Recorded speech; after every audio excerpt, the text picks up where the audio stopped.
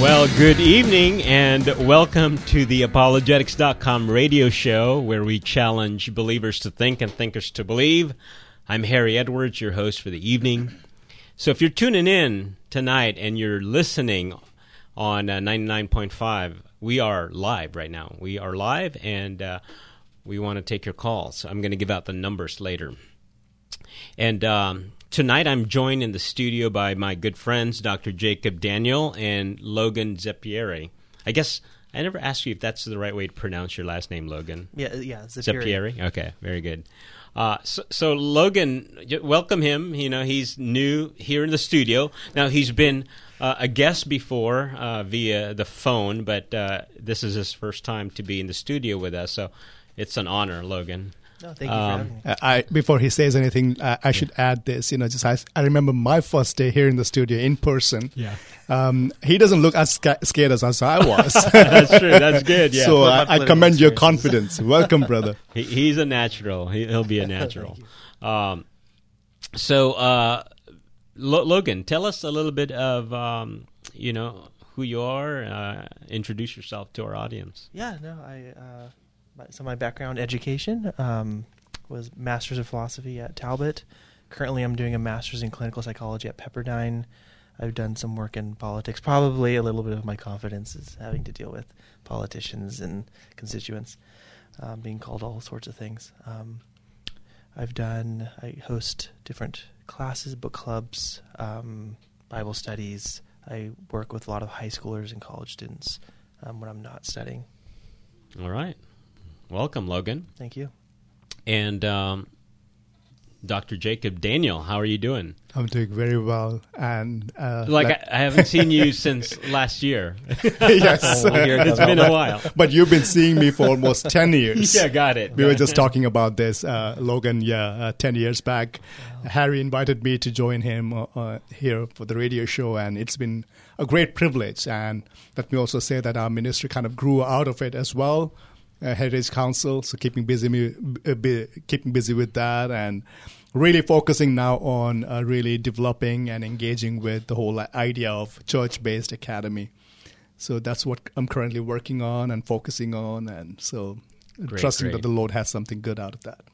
Yeah, no, and maybe we'll do a show on that, but we see an important movement, and Vishal Mangawadi seems to be spearheading that, but it's pretty much bringing education back within the church, the walls of the church. Yeah, because the field of education really does belong with Christianity. It has always been. It's always been. It should. Yeah. So that's good. Now, before we get into our topic tonight, I'd like to remind our listeners that we are entirely supported by your generous donations. So if you find our shows valuable and you wish for it to continue, please support us by going to our website, www.apologetics.com, and on the right-hand side, you can click that donate button, and your partnership is really important to us. In fact, never underestimate small amounts, faithful giving. In fact, that's kind of like what we want. We want more of you giving us smaller donations. Well, bigger ones don't hurt too, but prefer that over a few of you giving sizable donations. But that's just how I think that works. Also, there are many ways. Not just that. We have an online store now, so you can purchase our merch. I think that's what you call it, like merch. Yes. T-shirts, mugs, sweatshirts, the whole deal. And if you want to, if apologetics is something that turns you on, you feel like you want to get trained, you feel that there's a need, you want to lead maybe a small group at church, and you want to get more education on Christian apologetics, would you consider looking at our certificate program, our fully online certificate program? We launched it a couple months ago. And I went through it myself just to test it out, and hey, it works. It works. At the very end, you get a certificate in Christian apologetics. And a special for tonight, I just thought of this a while ago. If you reach out to us on our site and you say, hey, I'm a listener, or I heard about this on the air tonight, just let us know that you want to, that you're interested in the certificate program, and we will give you half off on that one. So just contact us via our site and say, hey, I'd like to do the program. I heard about the half off deal. Please give me the half off deal. That's it. That's all you have to do. All right, let's get into our show, gentlemen. So about 3 weeks ago, the Babylon Bee published an interview with Elon Musk, and it's on YouTube right now. It has about 2 million hits. So if you guys have been living under a rock, you might not know who Elon Musk is or Babylon Bee. So Babylon Bee is a satire outfit, right? A satire organization. And they do a lot of funny stuff, and we love them. I enjoy their articles, and they're all satire. It's a form of writing where where they're just not serious about things, but in the way that is that they write it is kind of serious. That's the form of satire, and it's humorous. And so apparently Elon Musk is a fan of the Babylon Bee. So that's how they got connected. And again, if you don't know who Elon Musk is, he's the richest man in the world right now. He's the guy that built Tesla. He runs Tesla. He also runs SpaceX. So it's a rocket company, and they launch satellites into orbit. In fact, they do it more than any other company right now. And he's the guy and his company who perfected the pretty much reusable rocket. So that had always been cost prohibitive to put anything in space, because you'd spend millions and millions of dollars just to discard those boosters after it's sent into space, right? So if you're going to send another one, then you got to budget a multi-million-dollar budget again for that. Well, Elon Musk did it for literally a fraction of the cost, because the rocket boosters are reusable. So he's been able to launch satellites, his company and other companies and other countries, I guess. And he was famous for launching a Tesla car into space. I thought that was brilliant. So I think it's still orbiting the Earth right now, if I'm not mistaken. So to be the first to do that. You guys didn't know that one? I did not know that one. So I thought that was funny, yeah. Talk about a perfect marketing thing, right? So he launched the car into space, one of the first things he did. Well, anyways, so let me ask you guys a question. If you had the richest man's attention for an hour, what would you guys do? I think one of the first of all, I would try my best to actually treat that person as a human being with the same kind of longings, desires, trials, and temptations, just that commonly people have around the world.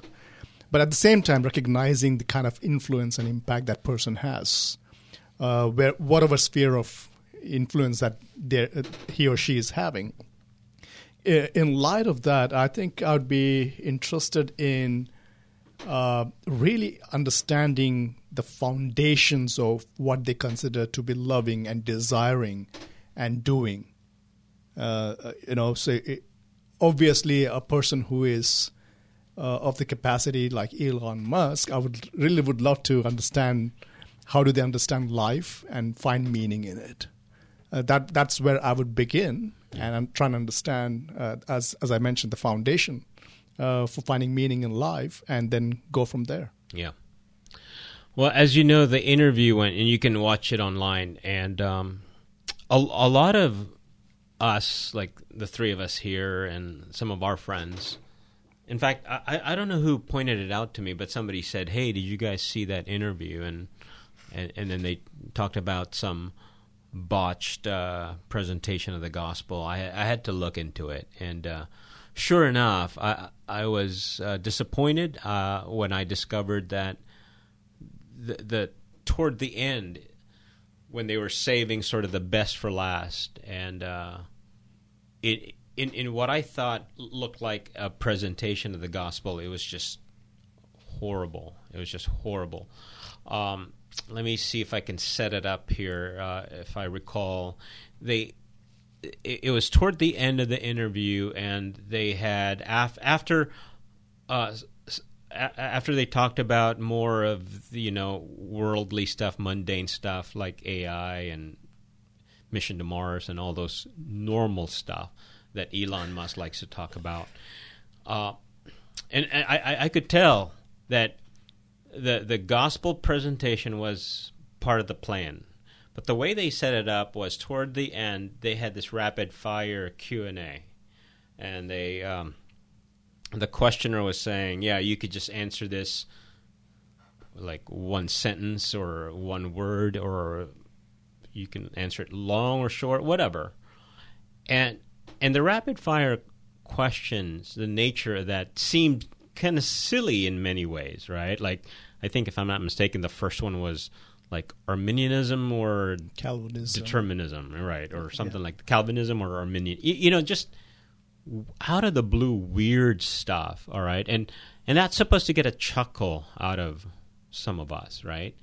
At least that's what they're hoping. But I think the three of them from Babylon Bee, they were sort of chuckling, I think. But I observed that Elon Musk was taking it seriously the whole time.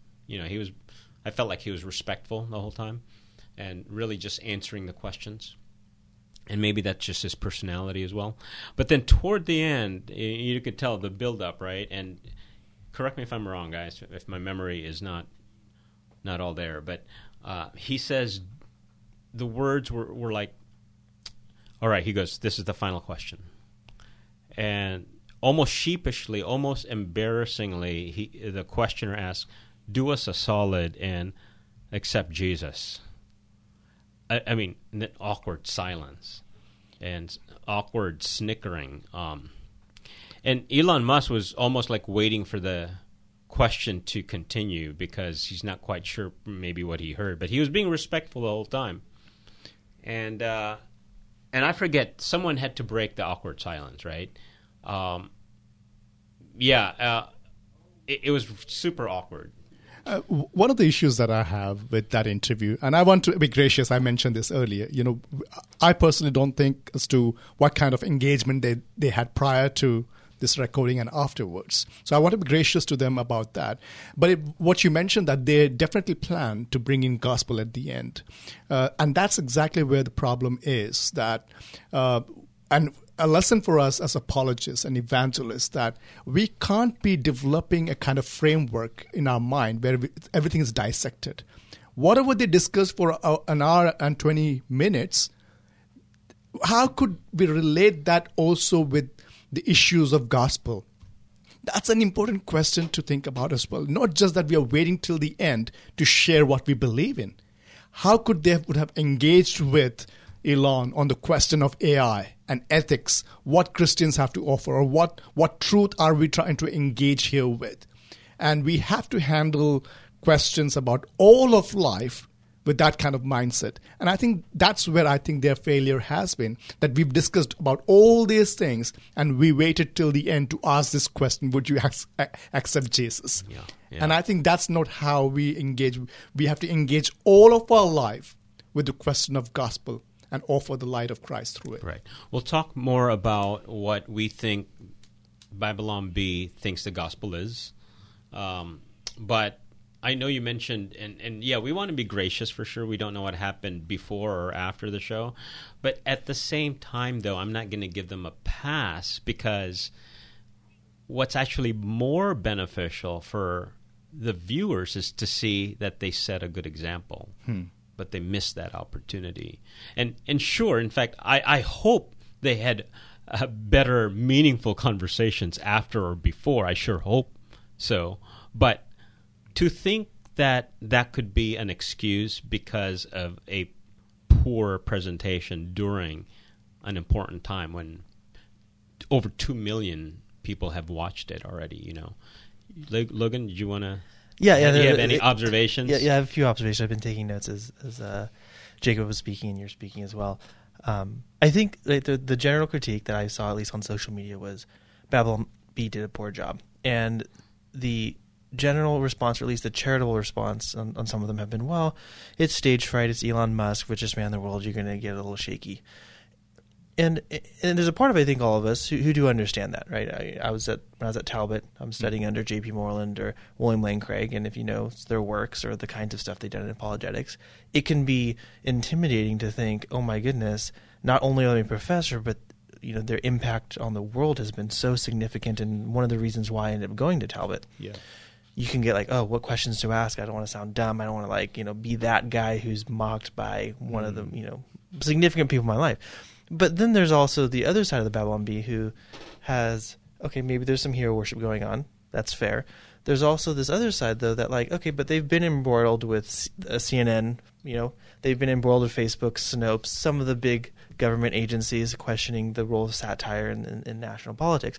And at some point, there has to become an expectation that's like, okay, this isn't your first rodeo. You're going to ask someone like Elon Musk, you really have to come up to the plate and be ready for this. And this is where I think a good critique could fall on the Babylon Bee, and I would hope if they were listening, or if someone from the organization listening, this is where they would hear it, is right at the beginning of the interview, you knew you were dealing with someone who knew what he was talking about, or at least he thought profoundly about comedy. Is he made the distinction between Babylon Bee and The Onion. And he said that there's a vast distinction between comedy that pushes a narrative. He also brought SNL into it.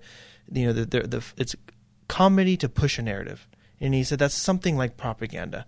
He said what he liked about Babylon Bee is that they poke fun to get to a truth, and that's what he appreciated about them. And that could have been a good conversation to have, which is, okay, you've had the fun to get to the truth. Now you're at the truth. What do you do with it? And I think a lot of Christians had the problem, especially at the end when they got to the gospel presentations. You got to the truth, and instead of dealing with the truth, you backed out to the safe zone of another joke. Yes. And that is where I think a lot of people got frustrated. Yeah. And we do see a biblical pattern throughout, if we see all the apostles and first century church, how people have engaged with people at different levels, to kings and paupers alike. But nowhere do we see that people have lost their confidence in terms of the gravity of what they've been holding and sharing it with others. And that's what we need as Christians in this world and culture that we live in, that we can't lose our confidence with regards to what's been given to us freely by Christ and offering it to others, regardless of whoever we are meeting and sharing it with. So again, tonight, if you're tuning in, whether that be on the air, 99.5 KKLA in the LA area, or maybe you're tuning in via the web, kkla.com right now. We're live right now. If you want to give us a call, you have a comment or a question about the Babylon Bee and Musk interview, call us at 888-995-5552. Again, that number is 888-995-5552, and we'd be happy to take your calls tonight. So again, you guys know that I love, part of my method of reaching out with the gospel is to establish common ground, right? So during the interview, we learned that Elon Musk actually knows a lot about Scripture. In fact, one of the things he said was that he appreciates Jesus because he's a good teacher. He forgives people. We should follow him, and all of those good things that we attribute to a good teacher, right? What do you guys? And we talked about this. What was miss there? So he continues on doing that, but he's not sure about Christianity. We know that, but he loves Jesus. just like a lot of the other world religions, you got to have Jesus. But what was the missed opportunity that I feel like all apologists, it's Apologetics 101, that we should not miss? What was missed? I think you talk to anyone around the world, regardless of what culture you're engaging with, people would accept Jesus, a part of him. He would be a good teacher, he would be a good prophet, but when it comes to accepting Jesus as a whole, as to who he is, who he claimed to be, that he is God, the God, that's where the problem is. And I think there is a kind of religion that accepts a part of Jesus. And he is acceptable in the world, and it's acceptable to engage with that kind of Jesus with the world. But when it comes to the proclamation of the gospel, what we mean by gospel, it's not a part of Jesus, but Jesus as a whole, who he is. I always say this, you talk to a Hindu or a Muslim, they would be very acceptable of the fact that Jesus was a good teacher, a good prophet. But you mentioned that Jesus was the king. They would ultimately reject his lordship, because he would have then control over their lives, and he would have his will over them. So I think there's a need for us to offer that Jesus. And any gospel is inferior if it dissects Jesus into parts and offers to the world. We should be offering Jesus as to who he claimed to be. Yeah. And I think you would want to maybe talk about C.S. Lewis's idea of, liar, lunatic, or Lord. Yeah. He can't be Lord and liar and lunatic at the same time. He is with what Jesus said and things that he said and did. He is either a liar, a lunatic, or he is who he is claiming to be, that he is God. And that's the to me the opportunity that, again, if you are a child of God, if you want to be faithful to 1 Peter 3:15, always being ready to give an answer to everyone who asks you for the reason for the hope that you have. This is one way. Again, it's a missed opportunity, like you were saying, and I know we're going to come up on a break soon, but we ought to remember that Jesus actually cannot be a good teacher. He cannot be any of those good things unless you say that he is King of Kings, like you're saying. So C.S. Lewis would say he did not leave that option for us. He's just not that, he's just not a good teacher. He's not just a good prophet. He's more than that. That's the thing. So if you cannot accept Jesus as Lord, because that's what he claims to be, then you automatically you have to, you cannot adopt the view that he is a good person. Because he would be a liar, or yes. He'd be a lunatic, he'd be a madman.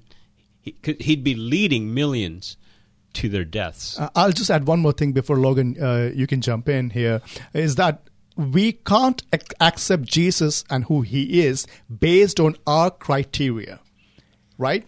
Rather, we have to accept him according to his revelation of who he is to us. Right. And that's what gospel is.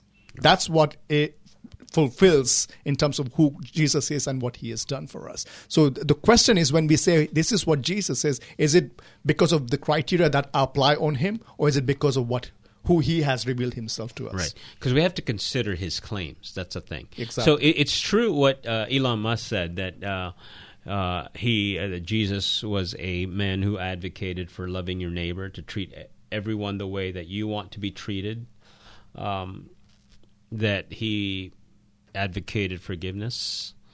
So Elon Musk did all that, and in fact, he knew that about Christianity, and he adopted all of that. But it's interesting because Babylon Bee missed that opportunity to say, well, you're wrong about that, because depending on your understanding of his claims to deity.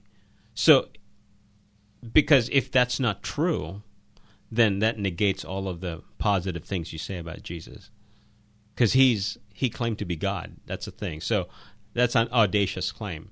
So it's either true or false. So if it is false, then, as C.S. Lewis would say, he must be a lunatic or a liar, or the modern versions would add legend and all sorts of other things. Yeah. So- I have a few comments on that, I think, Yeah, okay. while we run into the break. As both you, Harry, and Jacob have mentioned, Lewis has like the Lewis trilemma, right? It's this idea of liar, lunatic, or Lord. And what you got is Jesus had a bunch of teachings, and the question is, what do you make of those teachings? Is he just profusely lying through his teeth to millions of people, or in this case, just thousands? Did he actually believe what he said, which would be the lunatic part, or is he telling the truth, which is why he says, well, maybe it's the Lord? And the question is what was he teaching, and then where did the trilemma come from in Lewis's writings? Because this is coming from Mere Christianity. Lewis actually focuses on Jesus' teaching of forgiveness, which is what Musk notes in the interview as something that we should forgive sins. That's important. Now, I know we're running into the break, so maybe I'll save it till after the break. But the question becomes, okay, but I think what Musk got wrong is that Jesus didn't preach that you should forgive people. He preached something a little bit different about forgiveness. And I think that's something we could bring up on the definitely break. So I know we're coming up on a station break, so please stay tuned, and we'll be right back after a few commercials.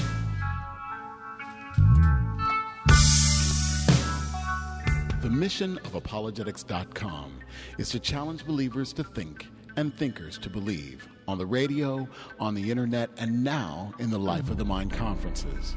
If you believe in the work that apologetics.com is doing, we encourage you to support us with your prayers and also with your tax-deductible gift so that this ministry will continue on the air, on the web, and in events near you.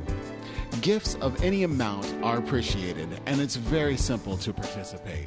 Just go to apologetics.com and click Donate. It's safe and secure.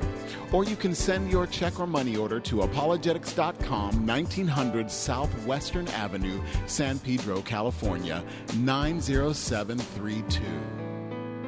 Thank you for supporting apologetics.com. Hi, I'm Pastor Steve Wilburn from Core Church, Los Angeles, and I'd like to encourage you with these words that Jesus said in John 7:37. If anyone is thirsty, let him come to me and drink. Think about three of those words. Thirsty, come, and drink.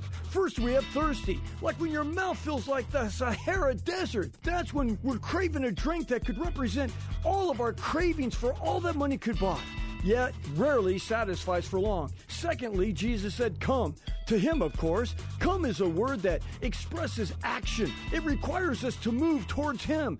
Jesus is asking us to come to him. He's asking us to surrender, to cast ourselves empty-handed at his feet. And thirdly, he said for us to drink. Yes, when we drink of the goodness of God, that's when we find true satisfaction. Maybe you're looking for satisfaction today. May the Lord lead you to his satisfaction. You can check us out at corechurchla.org. That's corechurchla.org. Hi, ladies. Welcome to Open My Eyes. I'm Lori Wilburn. In recent months, we have been tuning into the wisdom of science. It's also true that many of us are relying on worldly voices to help us manage our trouble. In John 7:37 and 38, Jesus said, if any man is thirsty, let him come to me and drink. He who believes in me, as the scripture said, from his innermost being shall flow rivers of living water. When we face uncertainty and the vast questions that plague us, Jesus invites us to himself. We can read endless books and seek counsel from a host of individuals, but Jesus said, let him or her come to me and drink. Christian, whatever problems rage against our soul, God's Spirit is the ever-flowing, ever-living source that sustains us. We can flourish when the world is fainting. To learn more, visit my blog at corechurchla.org. All right, let's get back to the apologetics.com radio show.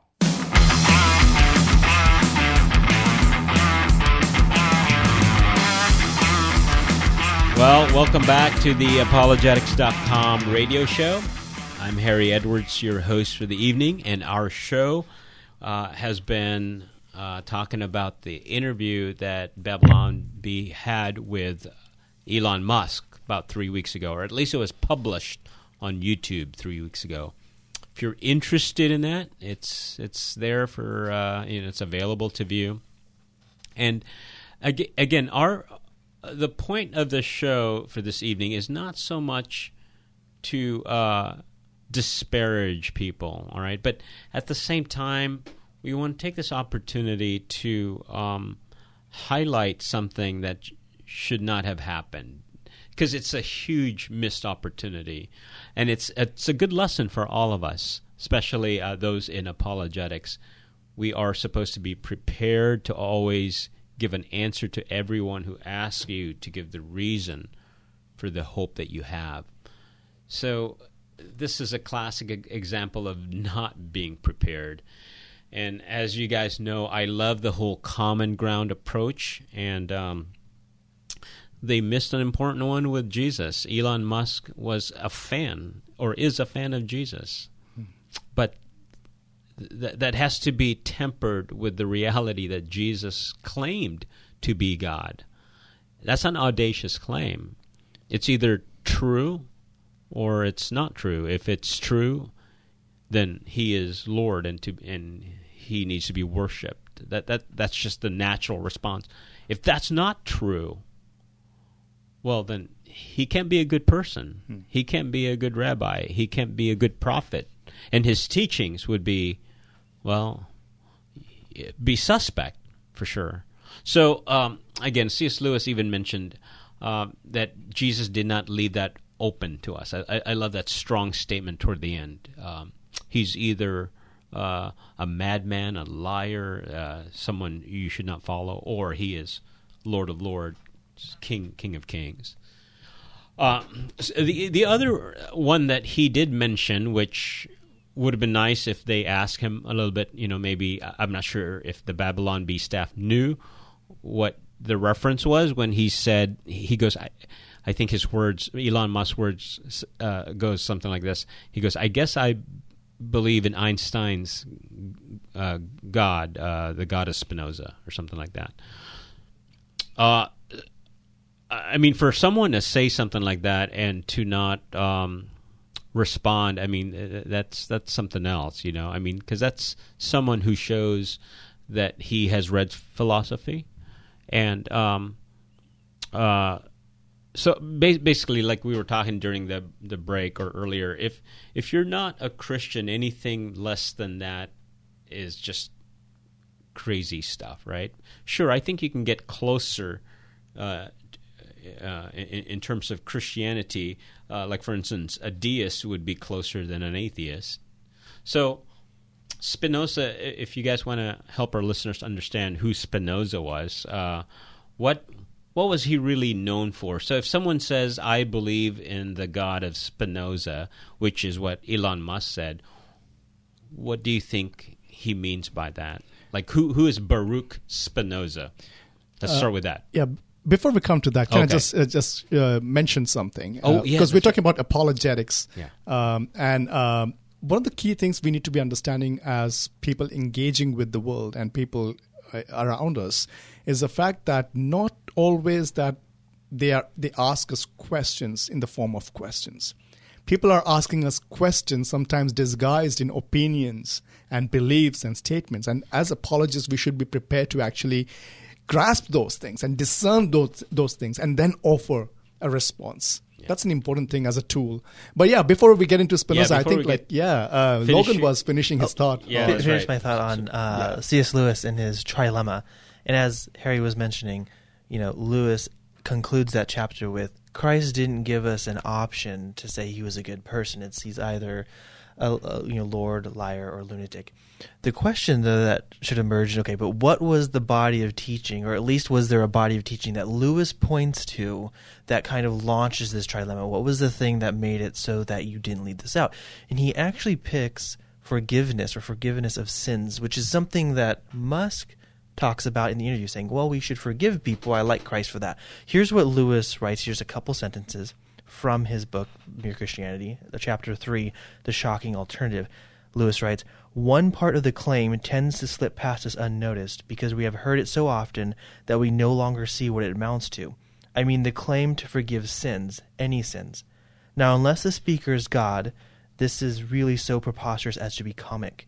We can all understand how a man forgives offenses against himself. You tread on my shoes, and I forgive you. You steal my money, and I forgive you. But what should we make of a man, himself unrobbed and untrodden on, who announced that he forgave you for treading on other men's toes and stealing other men's money? Asinine fatuity, one of my favorite little comments from Lewis, is the kindest description we should give of his conduct. Christ didn't preach that it was a good idea that Jacob should forgive Harry for treading on his toes, or Harry should forgive me for stealing his money. What he's saying is, Christ is saying, I will forgive Jacob for treading on Harry's toes. That's not exactly the same thing that Musk picked up on. It's a distinction I think Musk would also appreciate, which makes Christ's teachings that much more interesting. That he can forgive your sins against other people. And if he's not God, then how can he make that claim? That's right. In fact, that's very scriptural, right? I think in Mark, who can forgive sins but God alone? Yeah. Yeah. And now, when Elon was saying that I believe in the God of Spinoza, he was basically quoting Einstein, who made a statement that he believes in the God of Spinoza. Now, Baruch Spinoza was a 17th century philosopher. And when we're talking about Spinoza's God, basically the closest we can come to are two worldviews. It can be pantheistic and panentheistic. Now, there's a debate as to which one it is. Some even call Spinoza to be an atheist based on his views and certain claims that he made. But fundamentally, the God of Spinoza is basically a substance. It's a substance that permeates everything that exists. So the way to understand that is there's a substance, universal substance, which has attributes that are revealed in different modes. There are two kinds of modes. One is finite modes, the reality that we experience, and there is an infinite mode, like the laws of gravity. So like basically, this God, who is impersonal, it can't be a personal God, it permeates everything that exists, right? That's the kind of God is what Elon Musk was referring to. Yeah. Someone who doesn't interfere. So there is no notion of miracle. That's why he had, when he was talking about Jesus turning water into wine, it could be a kind of like magical thing in the sense that it wasn't that Jesus was interfering in any way into the reality in which we exist. So basically the idea is that a pantheistic worldview where God permeates the whole of reality, whatever exists, and has an essence in everything. And what's a popular movie reference for that, so that people can get a better grasp of what we're talking about? I would say, in my opinion, maybe Avatar. Okay. Would be a movie. What a about Life Star of Pi? Wars? Star Wars, Star Wars? Yeah. May the Force be with you. Because Yeah. everything is, the Force is everything, and everything is the Force, So the God of Spinoza is also equated to nature. So Nature, exactly. Yeah. So that's and Elon Musk was clear on that one. So Yeah, and I think what would have been a fascinating response, and I'm surprised the Babylon Bee didn't kind of, I don't know if I would say call him on his contradiction so much, but earlier in the podcast, I guess, episode or in the interview, Musk talks about how human consciousness is sort of like a flicker of light in a vast and dark universe, which is very Carl Sagan view, but it kind of presupposes a view of the universe that wouldn't have been sort of Spinoza's view of the universe as a vast and dark and hostile world, and there's a flicker of light. Actually, it's wonder and full of God. And it would have been interesting to think, well, why would you view man as sort of this flicker of light of consciousness in a dark universe, but also believe that the universe is sort of the same flicker of light that brought in? And so it would have been interesting to see how he would have reconciled those two things, sort of his mission to Mars and the sort of keeping humanity going with this idea of the universe as sort of being this self-expression of God. Yeah. And if you see that culturally, if we see there's a tension between two kinds of worldviews, and you can divide any worldview into these two. One is the idea of the dualistic idea, in the sense that the creator God is separate from the creation. That's the biblical idea. And the whole idea of creation ex nihilo, out of nothing. That's the biblical idea that we have held. And in contrary to that is the idea of oneism. Mm-hmm. And that's so prevalent in our culture, and that's what was coming through even Elon Musk, in terms of everything has this essence of God in it, including us. So it's upon us, and ultimate reality being impersonal, it's on us to basically take the endeavor of the progressive destiny, create our own destiny, right? We are the ones to be marching out. So there is no idea of a revelation as a source of truth that God can actually reveal to us to pursue goodness, truth, and beauty in this life that He's given us. Yeah. Well, right? Rather, it is our own efforts, our own endeavors that will bring us to this utopia, a place of, our own creation. Yeah, and I think you're right. What I think is so fascinating, I guess, is that during the course when Musk is talking about this, so his purpose for sort of the Mars mission, his purpose for doing Tesla and sort of renewables, and his talk on oil and all these sorts of things, this idea that we should do things to better the human condition. Yeah. He talks about being stewards of sort of the earth and his resources, which is good. It's a thoroughly Christian view. Yeah.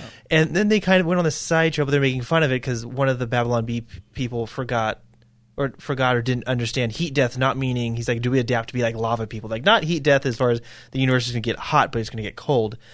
And Musk said, well, if the ending is just a heat death, then I guess the journey is all we have. And I'm going to build this, and I probably won't be alive long enough to see Mars being sustainable. What's interesting, though, is that it's sort of like there's some beliefs that he has that seem to be pretty close to the heart that aren't coalescing very well with Spinoza's view of sort of this sort of God in everything sort of view. And he even leaves this sort of open-ended about like he starts talking about aliens and is there other life. He just has a very, I don't want to say pessimistic. He's very hopeful, but he's also very aware that his hope has run up against the extremities of what that vision can bring, and he's not entirely sure what that means down the road a little further. Because ultimately it is reducible to humanism. He may not utter that, he may not even really realize that, but the whole forward movement of man, you can totally see that in his projects, and so no doubt he derives meaning and purpose behind all of that. But it'd be interesting to find out what he thought about, let's say if I were to ask him, I go, Elon, but to what end ultimately? To what end? Is this a never-ending thing until like maybe the light flickers out? Yeah. So you think that your 70 years on Earth, actually way less than that, because you didn't start designing Tesla at age 1. So maybe your 40 years, that's being generous, was meant for what ultimately? You'd think that in almost an infinite time and space that your life and maybe however many generations you affect later, which will peter out at one point, is okay, is worthwhile. And sadly to say, they will have to say yes. Yeah. But wow, I think that was such the shortcoming of the interview, is that they had a way, and I think this goes to Babylon Bee as being so creative and so ingenious, to have humor, like, oh, so should we just adapt to become lava people, to get to the heart of the question of, finally, to the root of Musk's view of, well, maybe it's just about a flicker of light of consciousness, and we're just supposed to keep that alive. You find through humor, you've gotten to the truth, like you got to it, Now what do you do? Yeah. And what Babylon Bee kept doing is, we'll move on to the next joke. Like, no, you just got to the interesting part, like the really cool, interesting part from an individual who's, has such an influence on culture. Yeah. He's thought very deeply and very hard about a lot of these things. Those sorts of ideas have inspired him to do these incredible things. Now you've gotten there. What do you do? And I think that's what's so disappointing, is that they got there. And then they just were like, oh, next joke. You're like, no, don't do that. Oh, I know. And we, on a practical sense, like engaging with the world that we are in, we have to shun any kind of fear when it comes to presenting the gospel. What we have is truth. If we truly believe in it ourselves, we can't be offering to the world what we don't have, and with the confidence with which we hold it. And that's very much important. What God has given us is a valuable thing to be offered and presented in a way that honors God. And I think, be it our interviews, or it doesn't matter if it's Elon Musk or whoever it may be, and I firmly believe, someone used to say that a happy pagan needs God as much as anyone else, right? Someone who is aspiring so much and influencing so much the world that they live in, and their expertise and everything. They experience the same longing for the truth and the person of Jesus Christ as anyone else would. And as faithful Christians, it's our task to present that gospel faithfully, whoever it may be, and redeeming those opportunities, asking good questions, and seeking where the questions are, and offering a response for the hope that we have in Christ. Yeah. So again, like I was mentioning, it seemed evident during the interview that a gospel presentation was going to happen toward the end, right? They set it up that way. And we've already mentioned how disappointed we were at how it was done. So why don't we just get into this topic, gentlemen? What is the gospel? Now, before you even answer that, and we've talked about this during the break, it is kind of lamentable and regrettable that most Christians today, if you ask them what the gospel is, you'd have all sorts of answers, and many of them are even unbiblical. But it's become sort of the culturally, socially acceptable way to define the gospel and or present the gospel. And like I said, a good example of what not to follow is what Babylon Bee did. But let's just talk about what the gospel is, so that our listeners will just get this once and for all. And we're not saying that we have any special claim to the definition, like we have special insight. This is not a Gnostic thing. It's actually way more simpler than we make it out to be. And maybe, to me, the reason why it's been the definition in our understanding has been filled with so many layers of just things we've heard that, again, it's no longer biblical.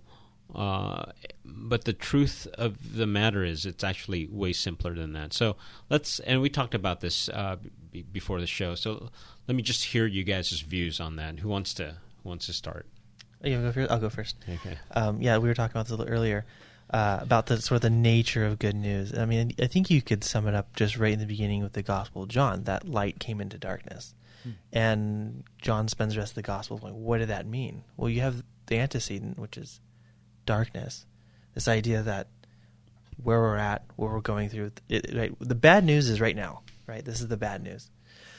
The good news is that that's being redeemed through Christ, right? Through the person of Christ. And that would be the good news in a nutshell. And very often we miss the bad news part, right? It's just good news, all good news. You're like, okay, well, what's the good news from?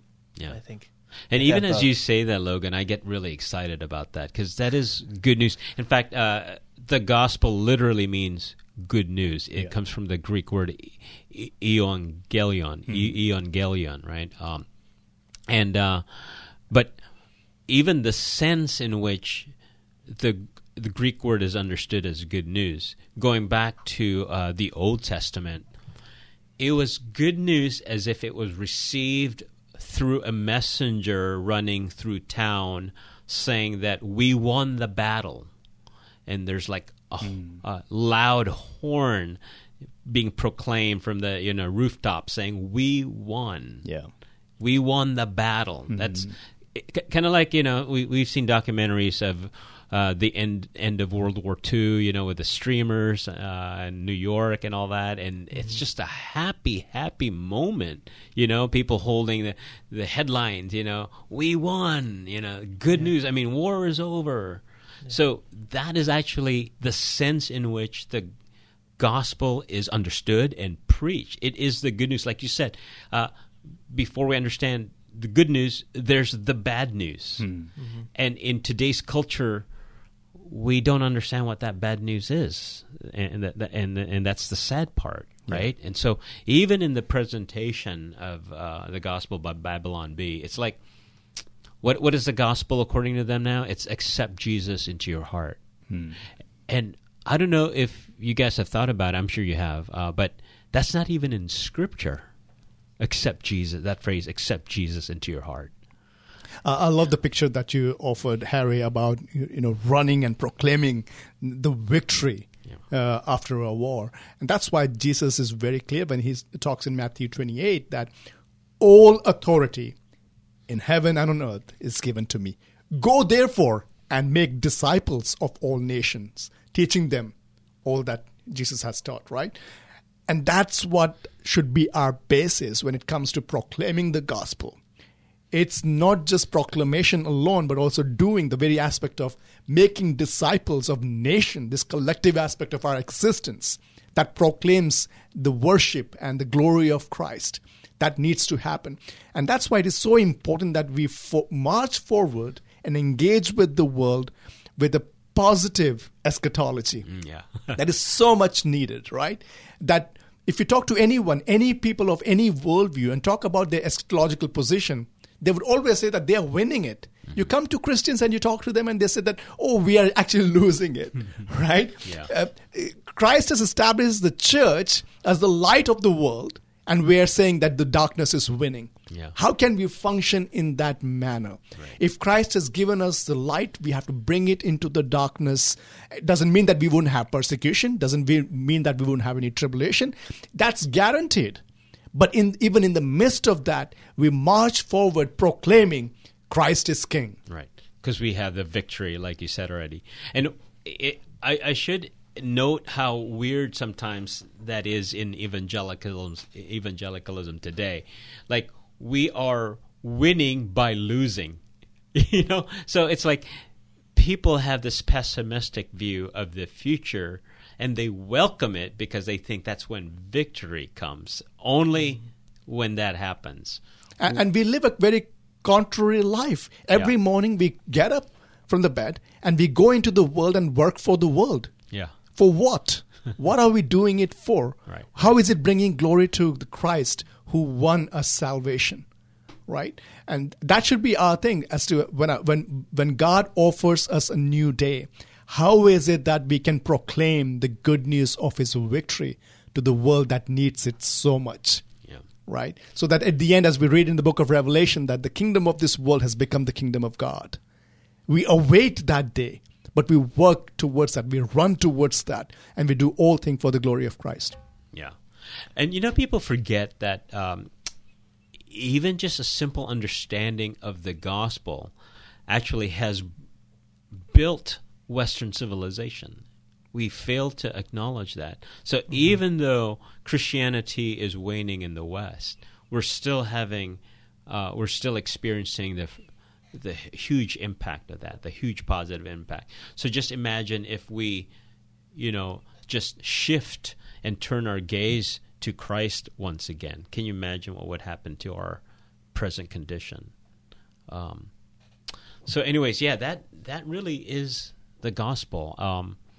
I know if you are a fan of systematic theology or you're a deep learner in Scripture, ultimately you know that the gospel is Jesus, the God-man.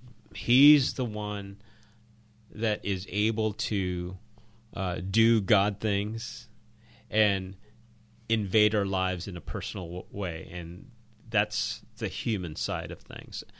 So I think we were talking about this a while ago. It's the God of Spinoza can't accomplish any of that because the God of Spinoza is just an idea out there. It literally is just an idea. In fact, this is so disconnected from his personal relationship, whatever that is, that he can only be at awe of God, like the way he was at awe with mathematics or the laws of physics.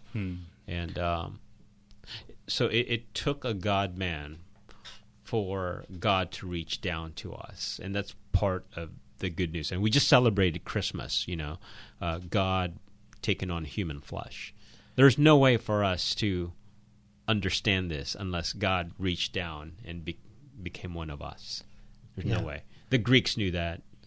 You're correct, Harry. And the idea of God becoming man, the whole idea of incarnation has transformed civilizations, mostly the Western civilization. Christ has offered us victory over sin, our ultimate enemy. Yeah. Right? That's the confidence with which we should be marching ahead. And I think this is available for anyone, any of our listeners today, regardless of who you are, where you are, and how you are. That gift of salvation is offered by Christ. Right. And it's for anyone to receive it freely. And that's the heart of the gospel, is putting, when you hear people say, accept Jesus into your heart, what they're actually saying is trust the work of Jesus, what he did on the cross for humanity. That's what we really mean by becoming a Christian. Logan, you had something you wanted to say? I do want to say something. Just some of the stuff that you guys have been saying. I think it's so resonant, right? When you talk about like V-Day, right, Victory Day, you see the streamers, you see the crowds of people cheering, right, and we all excited about that. But you roll the clocks back just a few years earlier, and you get this speech from Churchill when he talks about riding out the storm, if necessary for years, if necessary alone, which is powerful language to show how desperate it was. And when you hear Elon Musk say something like the universe being dark and vast, but there's a flicker of light in human consciousness, he's so close. Yeah. He's at least in the group of people that says the light is not found in lower animals or in dogs and cats and birds and rocks and stuff like that, or in Mother Nature. It's found somewhere in the humanity. And it would have been interesting to talk about where does he find Christ in relation to that flicker of light. Beautiful. Well, you've been listening to Apologetics.com radio, where we challenge believers to think and thinkers to believe. Our hope is that you've learned some aspect about the Christian worldview that strengthens your faith and make you want to learn more. It's a special guest to my panel, Dr. Jacob Daniel, and to Logan Zeppieri for helping me out here, and our behind-the-scenes sound engineer. Special thank you to our listeners. Until next time, good night.